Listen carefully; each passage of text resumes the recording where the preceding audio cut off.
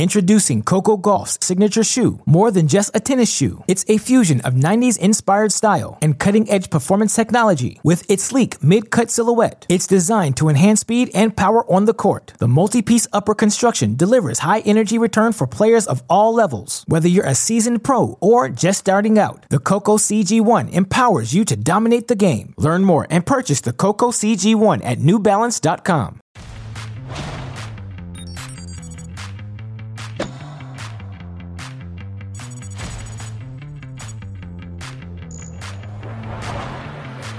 Saturday night in Big D, they say everything's bigger in Texas, and apparently that includes tie breaks.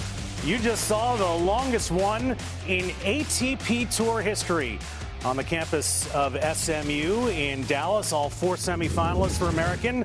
We've got 3 to go. Riley Opelka just made some history. Glad you're with us on Tennis Channel Live alongside Nico Pereira and Paul Annacone. I'm Brett Haber. Yes, you counted right. 46 points, 24-22.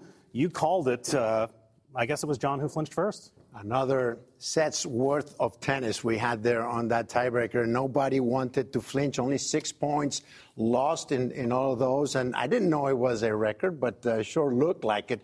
Great serving by both guys. I just want to know how many shirts you went through. Seriously, how many shirts did you sweat through in there? Brett and I are sitting here, and my palms getting sweaty. Is it going to be another ace on match point? Second serve ace by Isner on match point up the tee. It was nice and cozy indoors. Who even keeps track of when you change ends that many times? But we were talking about it. If you play an average of 6 points per game. You said it, nearly another set's worth of tennis.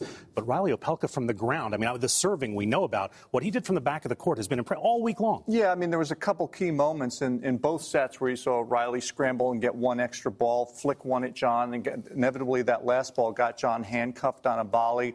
I thought both guys were so composed, and it's so difficult to do when the margins are that narrow. We talk about it all the time. We talk about guys being able to serve to targets. When you serve to targets and you're 6'11" and 7 feet, there's not a lot you're going to do on the other side.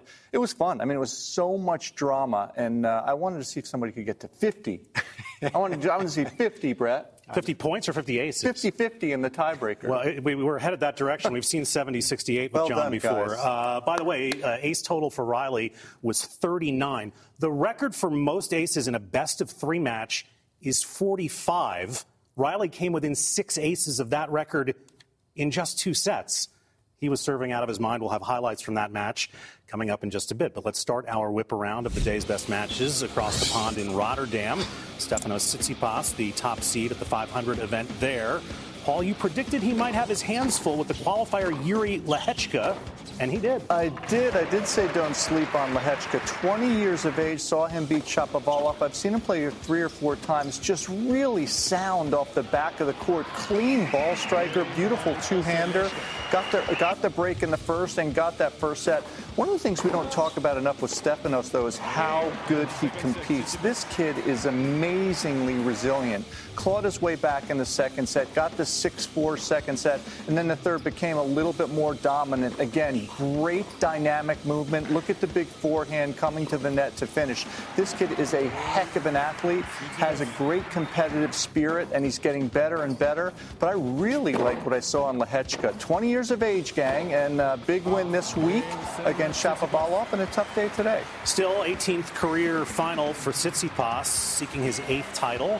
4 of his first 7 have come indoors. He's indoors this week. We'll see if he can get another one tomorrow. Second semifinal in Rotterdam. Last year's champion, Andrei Rublev, taking on the dazzling young Canadian Felix Auger-Aliassime. Auger-Aliassime has been playing incredible this week, and the defending champion seeded second this year, Rublev, with a good start. Auger had set points in that first one that went Rublev's way, but he's just been so composed. He's serving a lot better. You see, talking about composure, there is Rublev with his fiery temper, and he had to pay for that one as Auger takes the second set 6-4. Auger has been more consistent with that forehand that sometimes gives him trouble. I feel that's the key for the Canadians game, and he's still 0-8 in finals, looking for another one here. He lost one to Monfils a couple of seasons ago. That must have hurt. Talk about the knee, please, Andre. Now he's going to need a knee replacement like you. Here we have him at match point. Auger with the double break in that third set. Look at the athleticism by the cat. And he takes it, and he will have a chance for that first ATP Tour title tomorrow. Ninth final for him. We'll see if he finally gets one. Here's what Felix had to say as he tries to get his first trophy. It's always, a great feeling. It's kind of a little milestone whenever you beat a player that you've always lost to before, especially some of those top players, of the game. And definitely, I think it shows that I've improved my game. I'm a more complete player. And again, today I served well when I needed to. I came up with some good shots, especially in that end of the second set.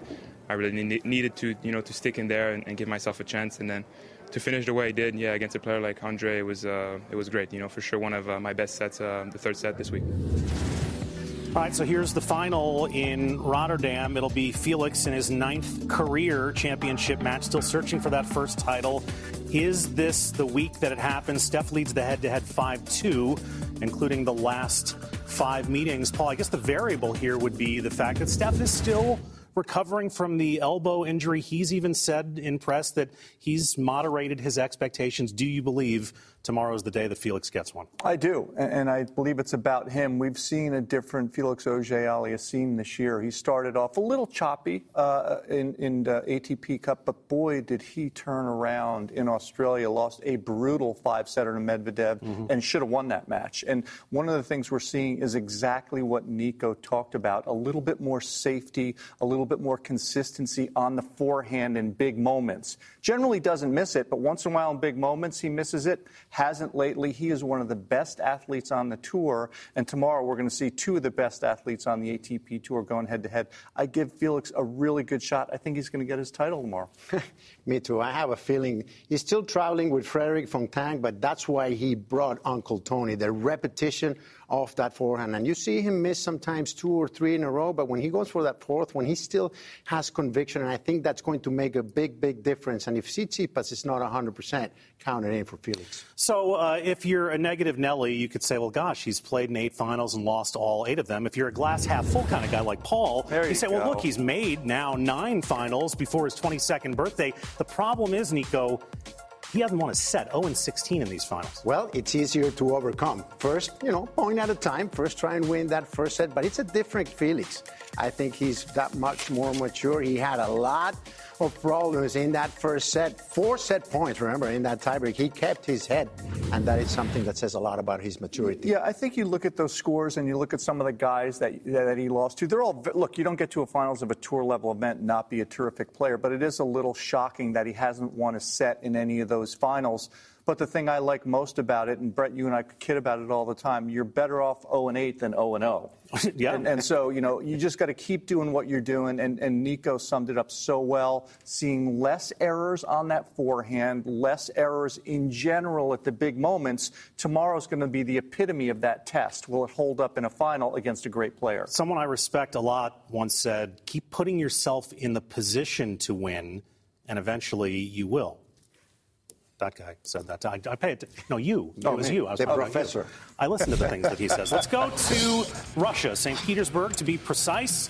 500-level event for the women. Maria Sakkari is the top seed there, taking on the veteran from Romania, Irina Camelia Begu.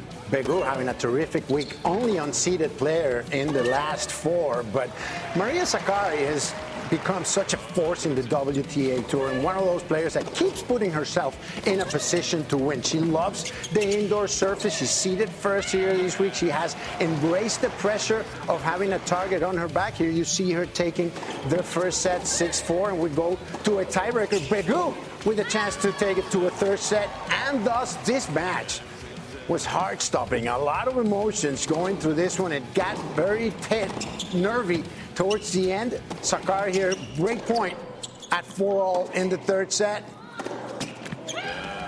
Then forced error by Begu, and Sakkari will have a chance to serve for it. Here we have him at match point. Solid passing shot, and the emotions come bursting through for Sakkari, who will compete on Sunday for a title. Fourth career final for Sakkari, just one title so far. Here's the second semi as Anett Kontaveit trying to extend her epic indoor win streak to 19 straight against the former French Open champion Ostapenko. She's been so good indoors, has Kontaveit, and she's been hitting the ball so big. Today was going to be a different kind of test. Who was going to get the first strike in and who was going to dictate with that power game? Kontaveit off to a great start in that first set. Beat Ostapenko to the punch 6-3 and just keeps it going. Look at her stepping up on the baseline, not only hitting with huge pace, but taking time away as well. And right here, Ostapenko tries to come in and uses that beautiful swinging volley for a finish. She tried to change tactics because she was actually getting out-hit. Look at the pace of shot from the back of the court from Kontaveit. And when you play like this, Brett, I think that's why you win 19 matches in a row indoors, right? That's a great segue to match point. 19th straight for Kontaveit as she makes her 14th career final.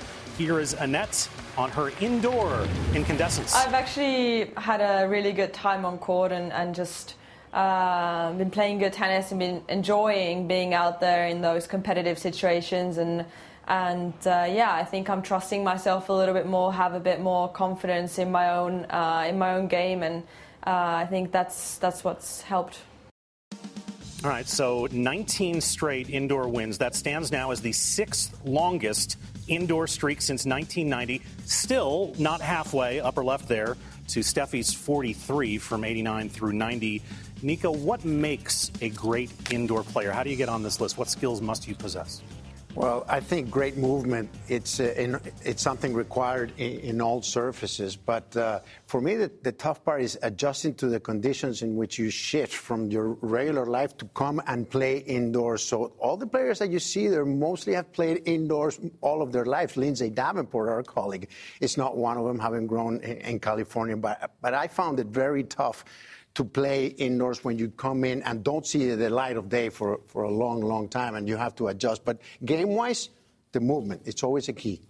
Indoor players on the men's side, who would be, I imagine one of the guys you coached would be pretty close to the top of the list. Well, a couple of guys I coached, Roger and Pete, both Sampras and Federer are amazing indoors for different reasons. Federer, fast feet and fast hands. Pete has fast feet, but also has awesome power. And I think that's why you see some people that do so well indoors with power, like Lindsay. She was a great ball striker, controlled the tempo of the rallies indoor, no elements. The two guys we just saw, John Isner and Riley Opelka, people like that have a controlled environment, that have a clean shot of getting the first strike in, are awesome, and they're also really difficult to beat when you combine it with lightning speed like Steffi Graf. All right, Anett will try to make it 20 in a row in the final tomorrow against Sakkari. Lots more to come on TC Live on this Saturday evening, including our continuing tribute to Black History Month in tennis. Today, we talk about the clubs that were founded in America by African Americans for African Americans. All that as we work our way to the second semi in Dallas. Stay with us.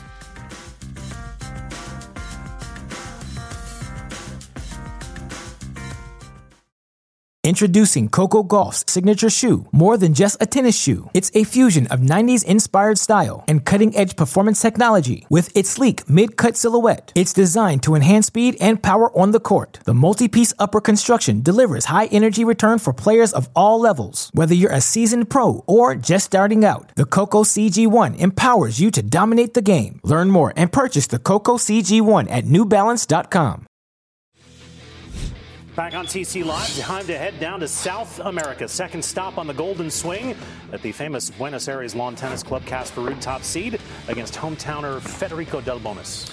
Habs, what kind of awakening did you see Delbonis having today? What kind of awakening? Could have been maybe a Ruud awakening? Oh, look at you. You didn't think I'd go there, did you? Ruud played some great tennis, as we've seen, 5-3 up, closes out the first set, guys. He was dominant from neutral, winning 76% of his own second serve points and 60% of Delbonis's, punishing ground strokes. Again, we've seen this kid get so good, so fast, and he continues to improve. One of the best workers on the tour, one of the best movers, has terrific composure, great genes in the family, and the second set was more of the same. Guys, look out for him at Roland Garros. See, now you said Awakenings, and my head immediately went to that Robert De Niro, Robin Williams movie about the guy that was okay, I'm sorry. I wasn't thinking I of didn't this. set you up well. No, it was fine. I'm just an idiot. Sorry about that. So Ruud, who won his first title here 2 years ago, will now be going after number 7 tomorrow. Diego Schwartzman is the defending champion in Buenos Aires, and he had double duty today. His quarterfinal against Francisco Cerundolo was postponed due to rain last night. The guys were tied at 1-1 in the third. By the way, it's a rematch of the final last year in Buenos Aires. They resumed it today, and even though Cerundolo served for the match, the same guy who won the title last year would win this match. Schwartzman 7-5 in the third, so 2 Argentines in the semifinals. Let's have a wipe, and let's go to a few hours later as Schwartzman took the court against Sonego. It's always a relief when you beat a countryman that you should, but this one had a different color in it. Lorenzo Sonego played some great tennis, and this match came and went in front of 5,500 fans on the Guillermo Vilas center court. First set, Schwartzman was down 5-3, comes back to win 4 straight games, and just take a listen to the crowd. Schwartzman winning that first set 7-5, quick to take control in the second. After the initial break, Schwartzman looking for a second one. Sonego doing all he could, but at that point, Schwartzman had won 7 straight games. Sonego, don't worry, I'll take the next 6. He comes roaring back to this stunned crowd on center court and takes the second set. And in the third, Schwartzman, with a little help from his friends, goes up 5-love. Sonego battles back to 5-2, but it's Diego Schwartzman in front of his home crowd defending the title who earns a spot in Sunday's final. You know what was with Diego, Paul? The Schwartz was with him. The Schwartz was with him. Here's the final. If you're going to make a dumb reference, I'm going to make one just as dumb. Here's the final. These two guys have played each other 7 times. Schwartzman has won 5 of the 7, but Casper has won 2 of the last 3. Who's the favorite? When does Schwartzman get tired? Well, we'll see tomorrow. He's going to have to come with a full tank, which I think is going to be tough. Casper Ruud is my pick for tomorrow. How about you, Nico? Oh, I don't think Schwartzman will have the stamina to take on Casper, who's been the best clay court player after. Look who has stamina. That's talk about stamina. That's Emma Raducanu. Do the math, Habes. How much is that? Each one of those plates, unless those are plastic phony baloney plates, she's lifting a lot. That's 495 pounds, isn't it? She's only 18 years old. That is not fair. And she weighs 120. Where's Prakash? Prakash has to check this out. Yes, Prakash needs to check this. That's ridiculous. She might be replacing Sakkari as Prakash's favorite player.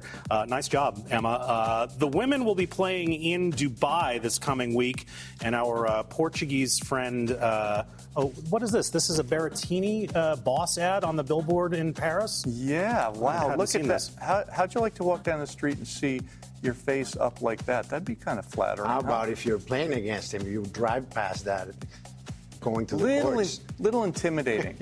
Nice job. Nice little shot there. Nice little boss shot for our friend Matt. Wimbledon finalist and fashion model on a billboard. All right, is this the one I was thinking of? Dubai. Jose Morgado, our friend from Portugal, points out just how crazy, his word, insane, the draw is in Dubai. How about this for you? When you have 6 versus 10 in the world playing each other in a first-round match, that's a pretty deep draw. That's what you say, not being protected in the draw. Wow, Muguruza and Danielle Collins, first round. That is going to be a brutal 500-level event. Coco Gauff against Pegula in the first round. You see that on the left? Yep. That's a deep draw. We'll have coverage of that for you starting on Monday. And our friend Philip Fama gives us an up-close look at the Adidas shorts that some of the guys have been wearing this week, and apparently they are even uglier in person than they are on TV. Are these the ones that got kind of caught in the middle of a fire, but they got them out of the fire really quickly, so only part of them got burned? Is that what happened? Pam Shriver had a thing or two to say about them this week. That looks like it's a coffee spill or something worse. The fire burn. The fire burn on the thigh. No? There we go. We got Emer with them as well. I mean, the guys make them look as good as you can, but I don't need to see it walking away, quite frankly. It's just a suspect design choice. Now, that said, there is a history in this sport of interesting short design choices leading to great things. Obviously, Stan 2015 Roland Garros, you could go into a seizure looking at those shorts, and he won a Grand Slam. Yeah, but what made it so good is he turned his pajamas actually into shorts and then won the Grand Slam. How about Andres? With the denim? With the denim. Now, were they great or were they bad? I liked the denim back in the day. Oh, definitely. With the attach them up. Yeah, it's good. Because the tights underneath it was a one-piece situation, right? Yeah, exactly. That was the first neon as well seen in tennis. The pajamas will work well. Oh, Stanley, you can wear whatever you want. Just get back on tour, my friend. He's coming. He's coming back. Bud. We need him back. All right, that's the fashion port between Berrettini and the shorts. Welcome to Fashion Week in Santa Monica. When we come back, a man who said so long this week. A look back at Del Potro.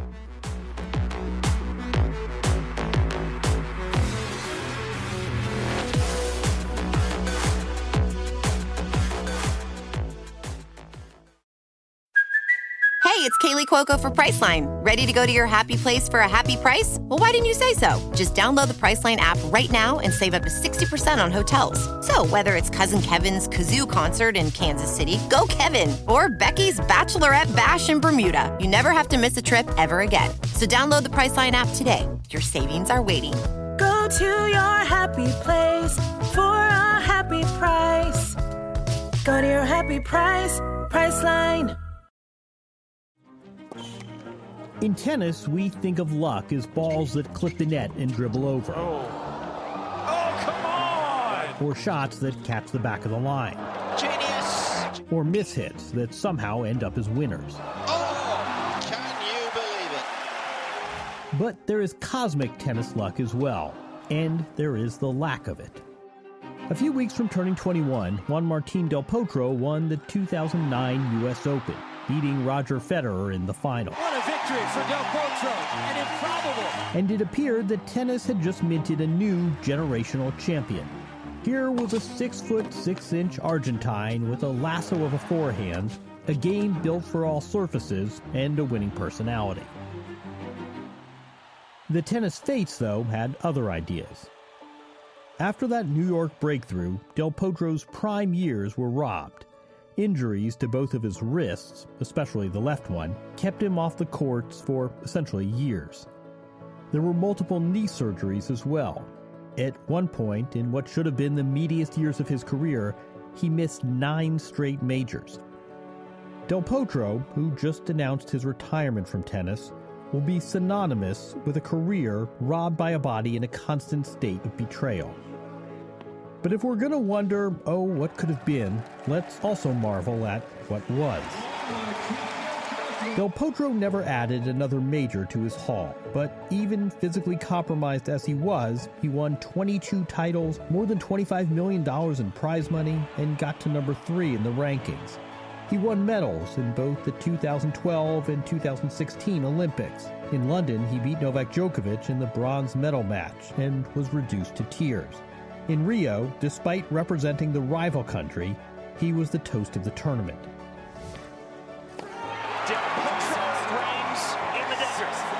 As recently as 2018, Del Potro was beating Federer to win Indian Wells, and Nadal to reach the U.S. Open final.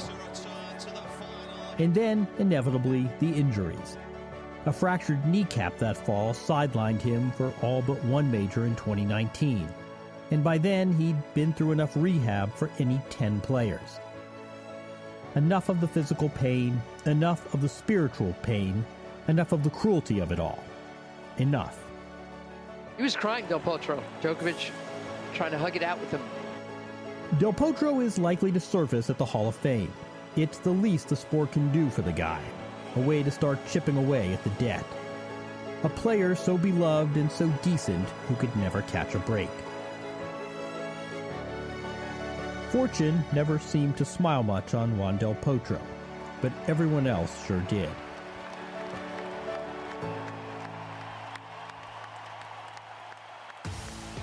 Every player's career ends one way or another. In this case, unfortunately, it was not in a way of Del Potro's choosing. Paul, you were talking about the end of your career, and at some point, for you, as it seems to have been for Juan Martín, you get tired of the pain, right? Yeah, I mean, it's tough to put myself in the same sentence with him with his accolades in terms of achievements, but every athlete starts to want to go through their process where they want to do it on their own terms. And there comes a point in time where you decide you can or you can't. For me personally, it was herniated discs in my back, degenerative arthritic stuff through my spine. I had a lot of different things that I just got tired of hurting so much. And with a great player like this that was so good so early and had just so much potential, as a fan, my heart breaks for the guy because I love playing him and love watching him play. But most importantly, I have so much respect for people that do it with the class and humility that he has. No one would question that. I wonder, Nico, when you think of Del Potro, do you think about what he achieved, which was significant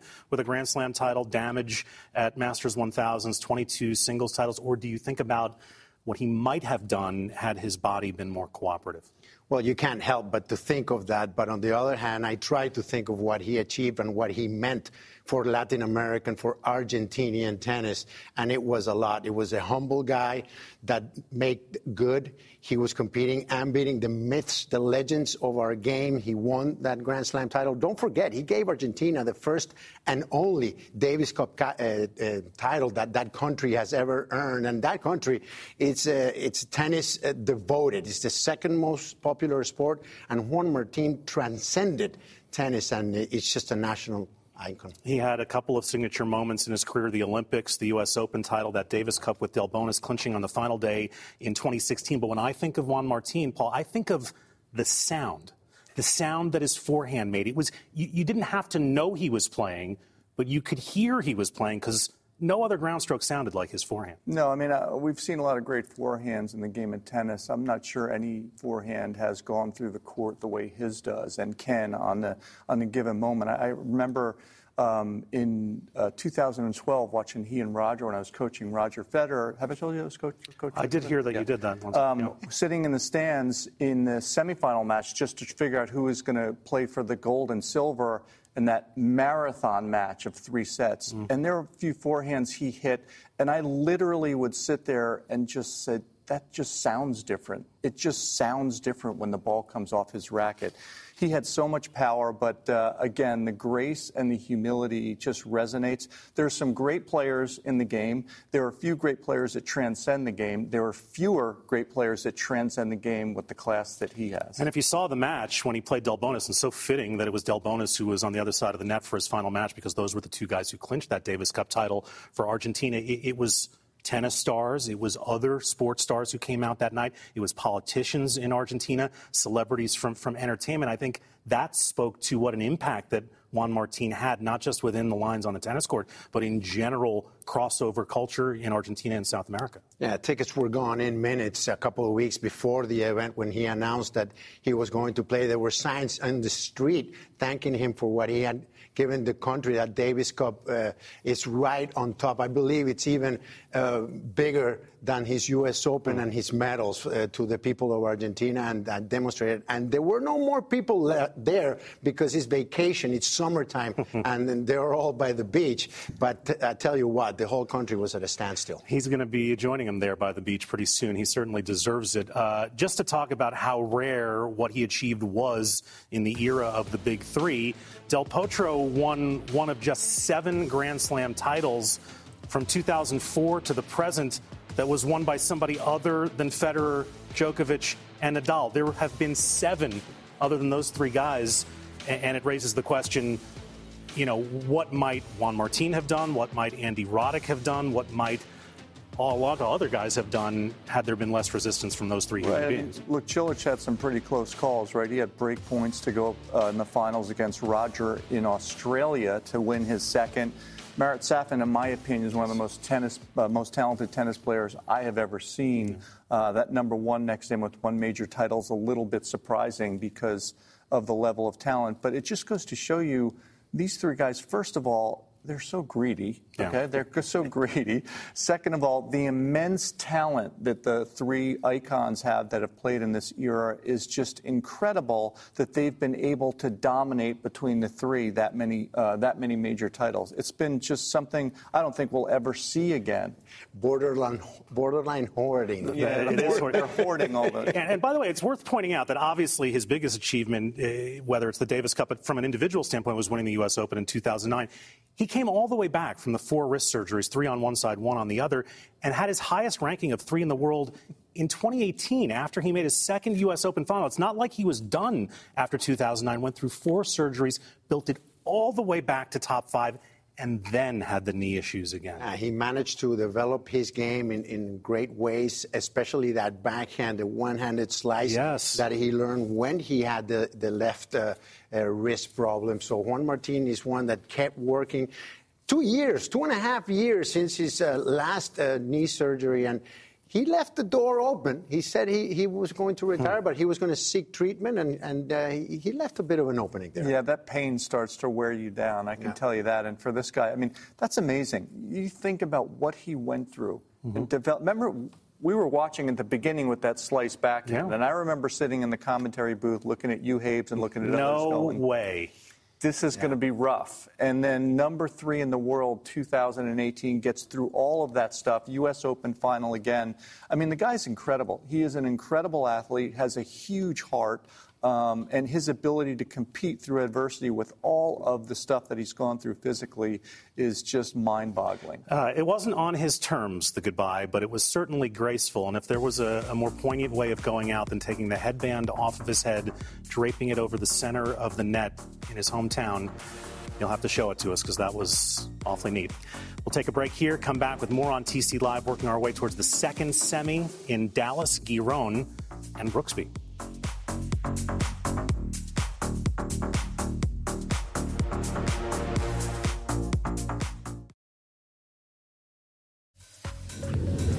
Back on Tennis Channel Live, that's the Indian Wells Tennis Garden, and we're going to be there in a couple of weeks. Tennis Channel, once again, proud to be the exclusive home of the BNP Paribas Open. First ball to last, men and women. Our coverage from the California desert and our second-story apartment inside the stadium starts on Wednesday, March the 9th. All right, hot shot of the day comes from Andrei Rublev, his match against FAA. He's in the far court here. This is a little subtle, but I like it. Yeah, it just takes a lot of balance, a lot of talent. Look at the change of directions and a little sneaky slice short backhand against a great athlete. And if you can get it past FAA without him barely touching it, that means you've done something pretty darn well. Right here behind him, just a little shuffle step and a little flick of the wrist. The athleticism on Auger-Aliassime as well makes it even more impressive because these two guys can cover the court amazingly. That was a fun match. Let's talk about the finals that we're going to have for you tomorrow, Championship Sunday. Our center court coverage continues from all 4 of our venues this week.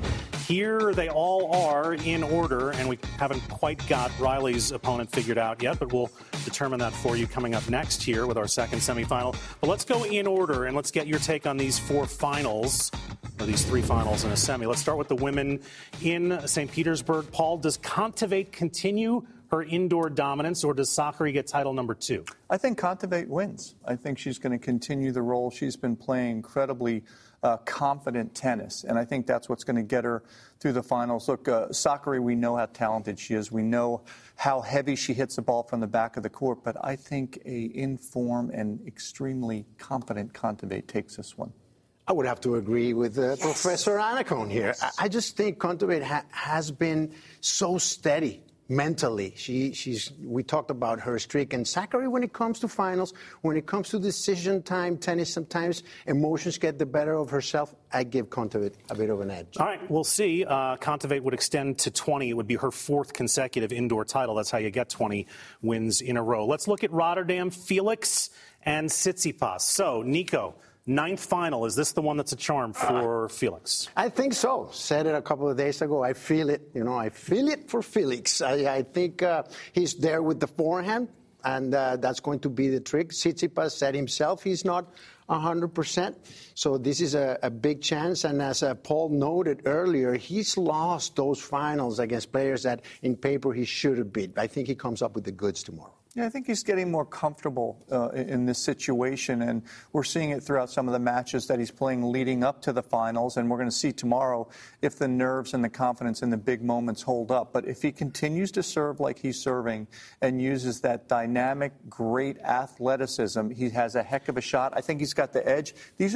I think these could be the two most fun players to watch because of the dynamic movement, all different areas of the court, lateral, forward, back, etc. The X factor for me is the Tsitsipas elbow. He dropped a set today to the world number 137. Can you tell from watching him play? Is he 100%? Is he 90%? Is it affecting him to your eye? Well, for me, it looked fine. I got nervous during the ATP Cup when he didn't play the first match, and he said, I hope it's going to be 100% next week. Then the day after the doubles of his first match, ATP Cup, he didn't even hit because it felt so bad. But ever since then, he's looked pretty sharp to me. Have you noticed anything, Nico? Not at all. I've seen him swing freely, and he's hitting the ball as good as always, and his forehand is just very, very heavy, and that's very disruptive. Let's see how Auger manages that and how he serves. I don't think he had a coaching warning today either. Thomas Enquist, baby, good pickup. The Swedes keep it nice and medium in the coaching box. All right, let's look at Buenos Aires. Diego Schwartzman's going to play for the fourth time in like 24 hours against Casper Ruud. Diego does lead the head-to-head 5-2. What do you expect in this one? I think Ruud is head and shoulders the better player these days, especially on the clay. He got stronger. He's the second best player on clay after Rafa.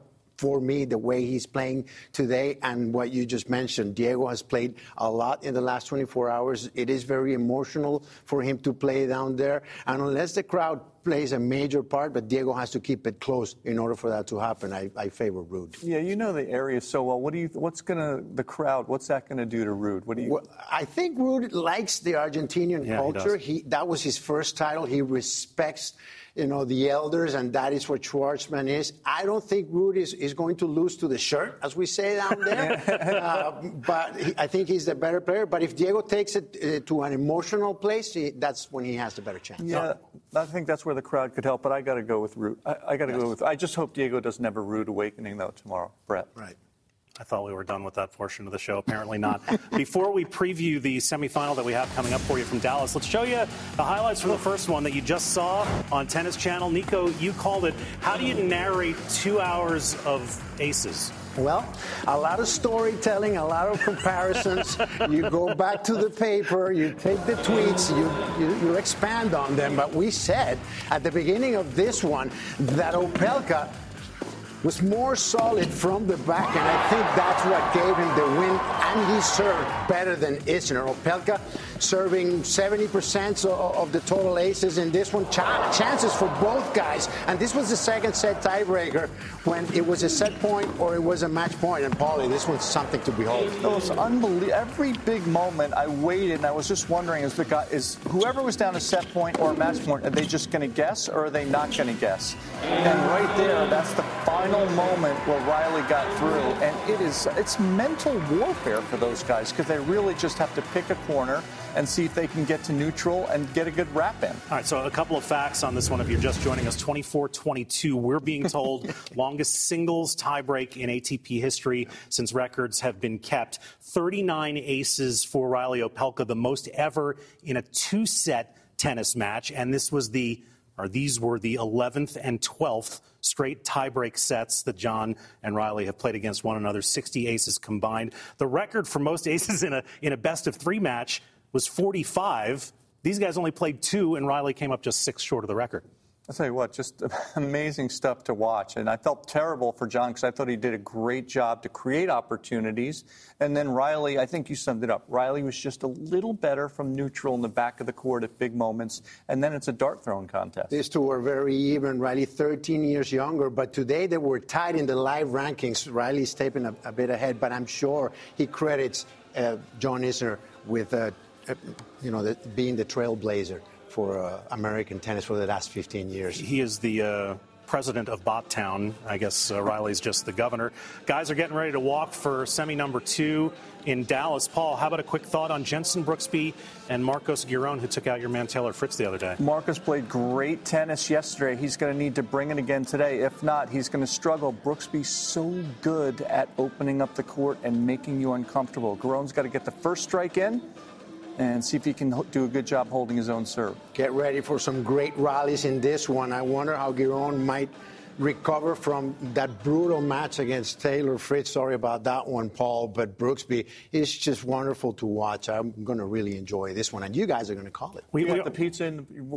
Did you finally get the free pizza that you've been begging for? Nico. Oh, that's nice of him. All right, here comes Marcos Giron. He's a very compelling character, and Jenson Brooksby playing in just the 10th main draw tournament of his entire tour-level career, and already in his 4th semifinal. Paul, this guy has captured a lot of attention of American tennis fans. You're going to get to see him with your own eyes coming up here. Second semi live on Tennis Channel. Nico will see tomorrow. TC Live is done. The live tennis continues right after this.